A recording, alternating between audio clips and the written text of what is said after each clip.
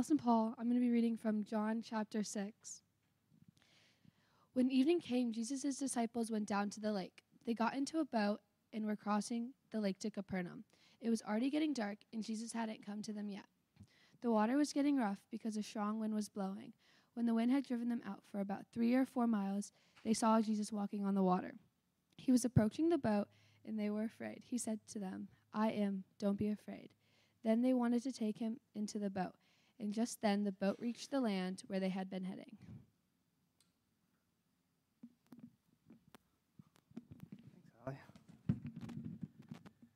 Well, if you remember last week, we left off in the story of John chapter 6, the feeding of the 5,000, right? That was a big deal. And then at the end of it, they wanted to make Jesus a king, or at least the king that they envisioned. Jesus like, that's not what I came for, and he withdraws to be by himself. And that's kind of where we pick up this story. Hey, here's the overall point that John puts in this story, this simple story of getting out on the water, the waves blowing, and Jesus having to show up. It's simply this: don't go anywhere without Jesus. That would be the key message that John is sharing here. And John actually plays with a couple little setup tools that we would see, like actually in our movies or TV shows. John actually shows those. So let's jump into this, John chapter 6.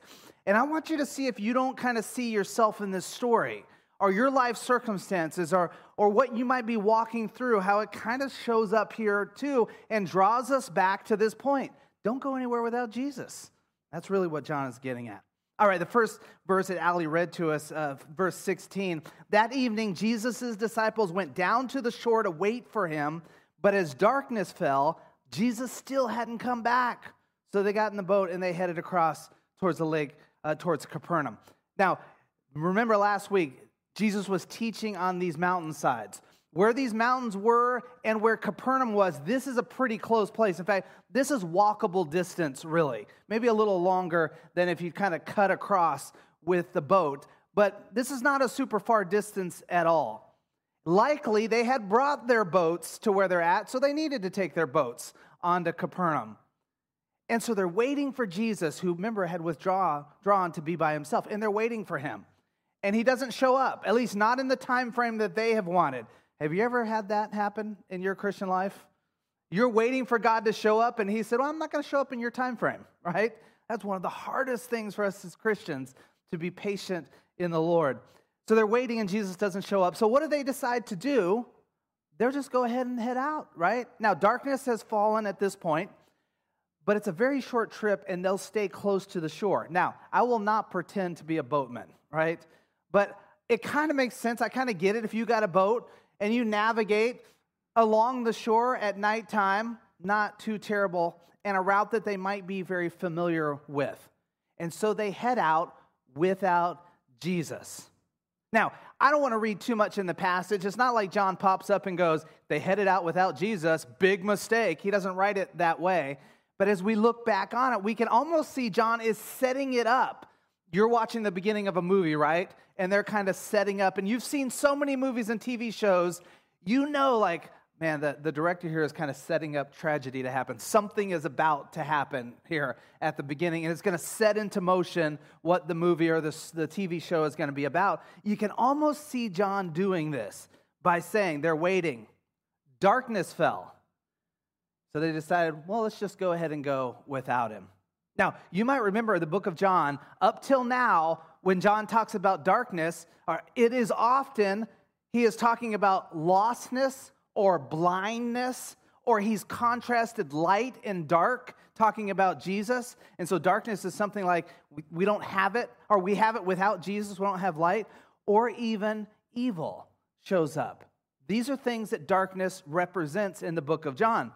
So don't think that John doesn't understand what he's trying to say, and he's trying to put this message out. They left under the cover of darkness without Jesus. Why? What's a familiar path? Familiar. Do you do things like that throughout your week that you're like, this is such a small decision. This is a small thing. Why would I even confer with Jesus? Why would I even care what God thinks on this? Why would I even look at my Bible for direction on this? This is such a small, meaningless task. How does that work out for you, right? I could share you my stories where I got myself in trouble with that kind of thinking, But that's common, and that's what they were thinking here, familiar path. So what is John setting up to start this little story? Be careful when you set out without Jesus. Just be careful. Anytime you set out without Jesus. You go to work every day, you commute, I don't know, maybe you drive 15 minutes, whoop-de-doo, right? Why go to... Starting that, Lord, go with me today on this trip. Go with me in this day. Lord, if there be somebody that I need to have my eyes open to, that I might be a blessing to them, would you show me and direct me in that? That kind of prayer is powerful. It's not get in the car and just head out without Jesus. That's what that's what John is setting up in this story. And then we find out what happens. Look at verse 18. Soon a gale wind swept down upon them, and the sea grew very rough. Now, we're not told it was a storm, so don't confuse this with some other passages about storms on lakes that might show up in the other Gospels. But we do get a wind blowing at night. And it looks like it's pretty strong the way he described it, because he says this in verse 19. They had rowed 3 or 4 miles. Now, that's a long time. If you want to get in your map and you want to see kind of the mountains where that region is, where he likely would have taught and where Capernaum was, that's short. Very walkable in a short time. It's not 3 or 4 miles. So this wind had done something to their little adventure here and had pushed them in a certain direction away from where they need to go. Now, I've never sailed in my life, right? So I can't talk intelligently about that. But I do know the wind has something to do with it, right? So when this wind is pushing, they have to set their sail in a certain way where they are using the wind. And you can't always just go in a straight line. And we find 3 or 4 miles. Now, let's not read too much into it. We don't know if they're out in the middle of the lake, if it blew them, or if they're overshot their destination, now they got to come back. We don't quite know. But we know a short distance just turned into a long, hard grind. Does that resonate with you at all in life? Have you ever had a quick little thing? Dads, we like taking shortcuts. You know, we're in the car. This is a shortcut. We'll just go this way. Maybe not as much now that we have all the GPSs and stuff. But I remember when I was young, my dad's watching this morning, so, we're going to take a shortcut. And there's a collective gasp in the car, because we understand in life this happens. It's a little decision, it's a little thing, it's familiar, it's quick. And next thing we know, life has hit us in a certain way where we are figuratively 3 or 4 miles off course. And that's hurt. That's a grind. And that's where the disciples find themselves on this little journey. So the unexpected winds pop up. Now, you've got to understand that there are lots of adventures across lakes and seas in boats, and their experience, the disciples, in using a boat. So when you look in the other Gospels, don't think there's like one story, because you might have already in this story said, wait a second, I thought Peter got out of the boat and walked on the water, right? And then he started sinking. Well, he does another time in one of the other Gospels. Sea adventures and lake adventures, this is common for them. In this particular story, though, at night, the wind whips up and takes them off course. Listen, John knows life is filled with unexpected difficulties, are they not? I mean, if they were all expected, you could gear up for them. You may not like them, but you could have geared up for them. Life's full of unexpected difficulties. Chances are this week, if you want to script out your week starting tomorrow morning at whatever time you wake up, it will not go to script, right? Something will happen this week. In my script, I get every green light coming down here to the church from my house, right? That script's blown every week, right? Life comes at us with much, much more difficult things than red lights. Hits us hard at times. And that's what we find happens with the disciples here. But then, and this is odd, suddenly Jesus was walking on the water towards the boat. They're in the middle of the lake and Jesus comes walking on the water. Listen, we love like Jonah in the belly of a whale type of story. We love the parting of the Red Sea type of story in the Old Testament. I remember the first time I was in college when I heard the story of the talking donkey. Do you know that story in the Bible? If you don't know it, just Google it. You'll love that story, right? We love those stories. It's supernatural. I think they don't even come close to describing looking out in darkness and Jesus is walking on the water when you left him at the shore 3 or 4 miles back. But there he is, walking on the water to them. Now that's got to be enough to freak you out, right? There was Jesus walking right there where they were. Listen, they had left Jesus to likely walk to Capernaum by himself. Probably they weren't going to make Jesus, not in the position he was in, get in a boat by himself and go. The people were trying to make him king, so they certainly weren't leaving him so he could go with the people. He likely was going to make that journey on his own or with a very small group. And yet there he is, right there. It's nighttime. They're probably away from the shore. It's not like Jesus can see them. He didn't text them and say, hey, we're in trouble, Jesus. But there he is. There he is, right in front of them. Jesus appears in the least way imaginable. Least way. I mean, somebody might have said, let's get back to shore and we'll walk the shoreline. And maybe we'll find him. Nobody was thinking he would show up. In fact, if anything, they might have thought this. There's no way he's showing up because we left him. Like we had our chance and we left him. Do you ever feel that way sometimes? Like God directed, God spoke, and you ignored God? You moved on with your own way? And then thought God's done with you now? You know, shook his hands of you? You know, you had your chance? And we talk that way sometimes. I mean, people post that way on Facebook sometimes. Things like, well, they got what they deserved, that type of thing. Yet the disciples left Jesus. And Jesus is standing right in front of them. He comes to them on the water. I don't know about you, but to me, that is incredibly encouraging of my Jesus.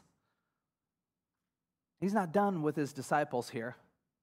And he goes and he finds them on the water. And I think for you and I, we might want to remember, Jesus wants to be there with us too. In fact, Jesus is saying, my presence with you is significant. Now, their response, probably the same as you and I, right? I mean, sometimes we're hard on the disciples and we're like, what's wrong with those knuckleheads, right? But listen, I would have been freaked out as well. In fact, another story of Jesus appearing to the disciples on water, the writer actually says they thought it was a ghost, which I'm like, well, I could see thinking that. Well, that was their response. Take a look. They were terrified. But he called out, what does he say? It's like he says all the time, don't be afraid. I'm here. Don't be afraid. I'm here. Over and over and over, we find when the angel appears, when God speaks to the prophet, when Jesus appears, what is the phrase that's almost always said? Don't be afraid. Like God is saying, look, when my presence is with you, you don't have to be afraid. Is it natural for humans to be afraid? Yeah, there's nothing wrong. You don't sin because you're afraid.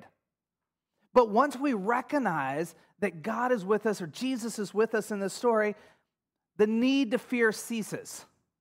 We don't have to camp out there anymore. We don't have to live in fear anymore. That's what Jesus is getting at. Now, one of two things might have happened. Biblical scholars, they don't necessarily agree. I don't know that they're fighting on this, but they offer a couple different things. One, either the disciples, they don't immediately recognize it's Jesus.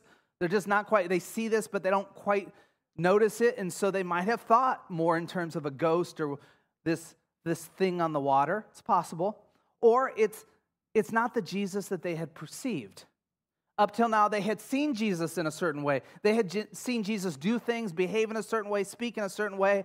This takes it to a whole nother level when you're walking on the water out in the middle.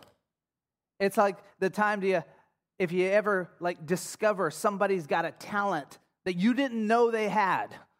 They're your friends, they're your coworker, you hang out with them, and all of a sudden you go out and they do something that you had no idea they do, and just the amazement, you had never perceived them in that way. It's very possible that was the case here as well. Well, whichever of those, we'll let the biblical scholars wrestle that one out. Jesus says to them, you don't have to be afraid. It's me. It's me. Listen, I don't know what you're walking through. It could be for you like you're just on the edge of something, and like every night, like that fear just kind of wants to take over, almost preventing you from getting to sleep at night. And I think Jesus says the same thing. Look, when I'm near, you don't need to be afraid.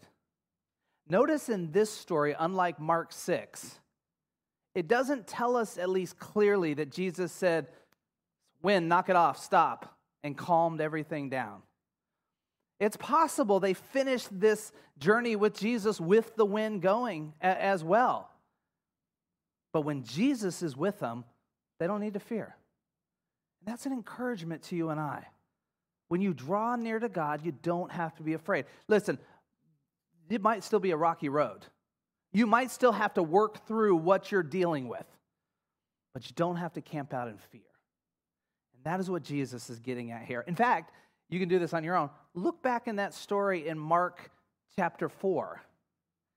And when you read that, there's a fear as well. And see, Jesus actually chastises the disciples. See what he chastises them for. Not for having fear, but for remaining in fear. You read that on your own another time. It can be part of your devotion. Fear never has to win when Jesus is near. That's what John is letting us know here in this story. Well, verse 21 tells us kind of how it wraps up. Then they're eager to let Jesus in the boat. Well, I hope so, right? You left me on the shore, right? You went out and did it your own way. Life circumstances kicked up. Steered you way off course. You got disoriented, you got confused, you got lost, right? You overshot your landing, whatever happened. And then I came out to you on the water to find you and to be near you. You better let me in the boat now. But you know what? So often people don't. God shows up.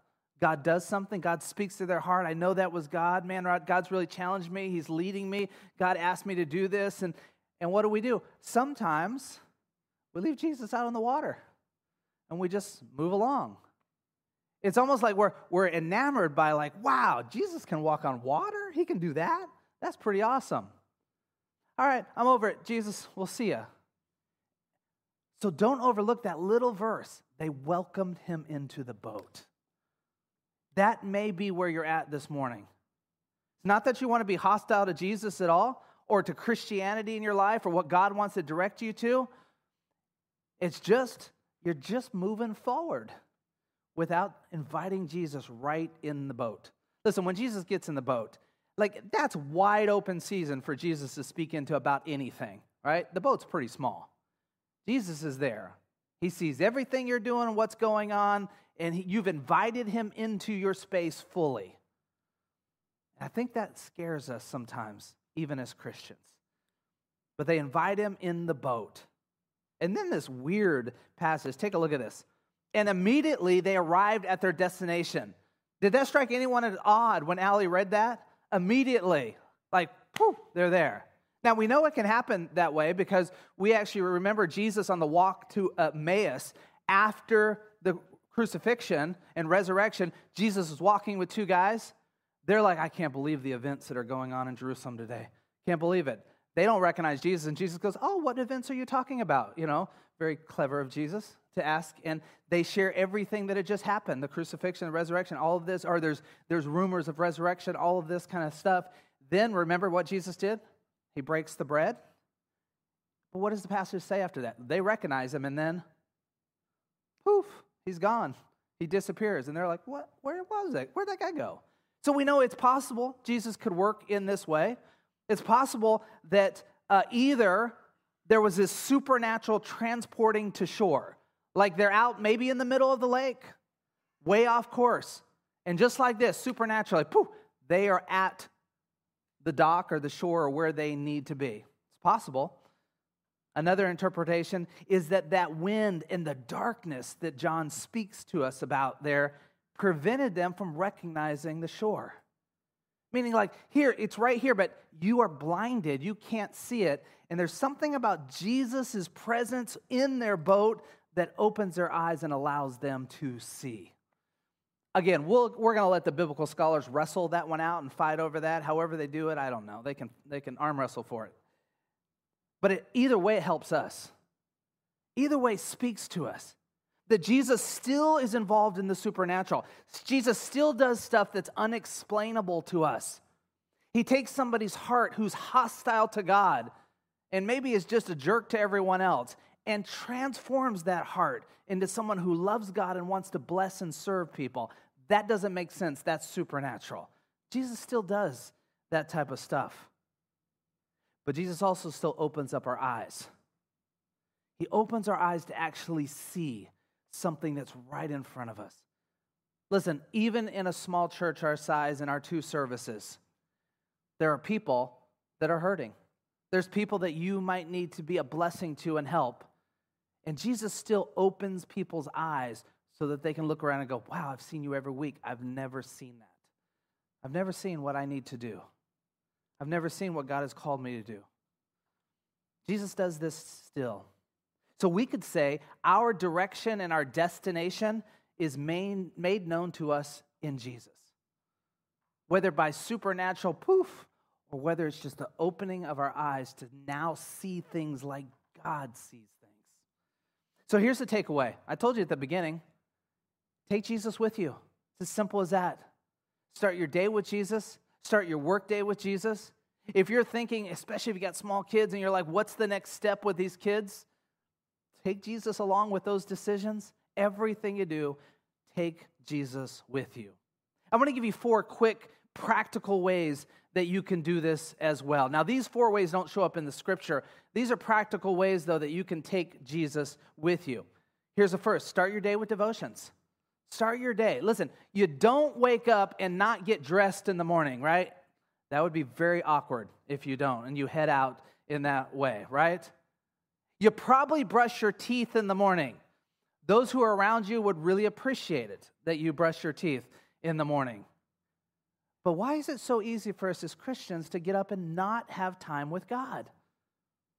Likely, if somebody asked us, we'd say, God's the most important thing in my life.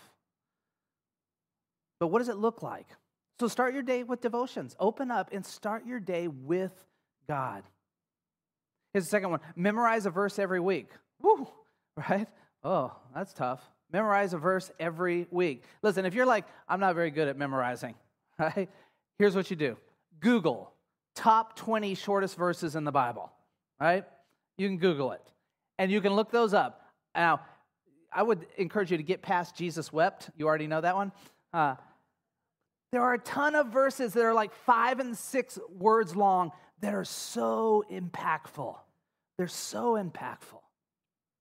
And so Google that, find a few verses. But I would encourage you more, if you're one that wants to try to tackle this, a verse a week, look for ones that have impacted you in your time, in your devotions, or something that, I said on Sunday mornings, or something somebody else posted on Facebook or something like that, and memorize those. Do you know what memorization really is? It's simple repetition. It's repetition. It's why our kids at a small age can come to us and they can recite verbatim something they watched on YouTube over and over and over and over, right? But when we invite them into memorizing a Bible verse, it's very tough for them. Well, it's simple memorization, it's simple repetition over and over and over. Write out an I will statement. Do you know what I will means? It means this. You read a passage and you say this: if I believe this is the word of God, this week I will do this. If I believe this is the word of God, this week I will say kind things because maybe the passage just told you that. Or whatever the passage might say. You write out an I will. I will do this week. But make sure you start it off by reminding yourself, if this is the word of God, if I believe this passage is the word of God, I will. And whatever it might be. And then carry that out. But here's the important one, this last one, and so few Christians do it. Find accountability. Find accountability. Listen, you're accountable in a lot of different areas. Unless you're the head boss, you're accountable to somebody at your job. But even if you're the head boss, you're kind of accountable to your employees as well, right? You're probably accountable in your marriage in some form. If you tell your kids you're going to do something, you are probably held accountable by your kids on things. But it's so easy for us to try to navigate Christianity, our Christian growth, with no accountability whatsoever. Nobody asking us, hey, how did that go? Hey, tell me about your I will statement. Did you live that? I will memorize this verse this week. And nobody at the end of the week said, hey, how are you doing on that memorization of that verse? Accountability is so, so important that you'd invite somebody in to hold you accountable and to really help you along in this Christian growth. Take Jesus with you everywhere you go, in every way. Let's pray. Father, thank you for this simple passage, Lord, of an event that could have been really, really bad, but you show up again. And even when the disciples have left you, you have not left them. You're not done with them. You show up to offer yourself again. And thank you, the example is they invited you in. Lord, may we never take that second opportunity and not invite you into our boat, into our life, into every avenue. So, Lord, we give ourselves to you in that way. May we take you along everywhere, every day, in every decision, small, big, whatever. We look to you first. We pray in your Son's name. Amen.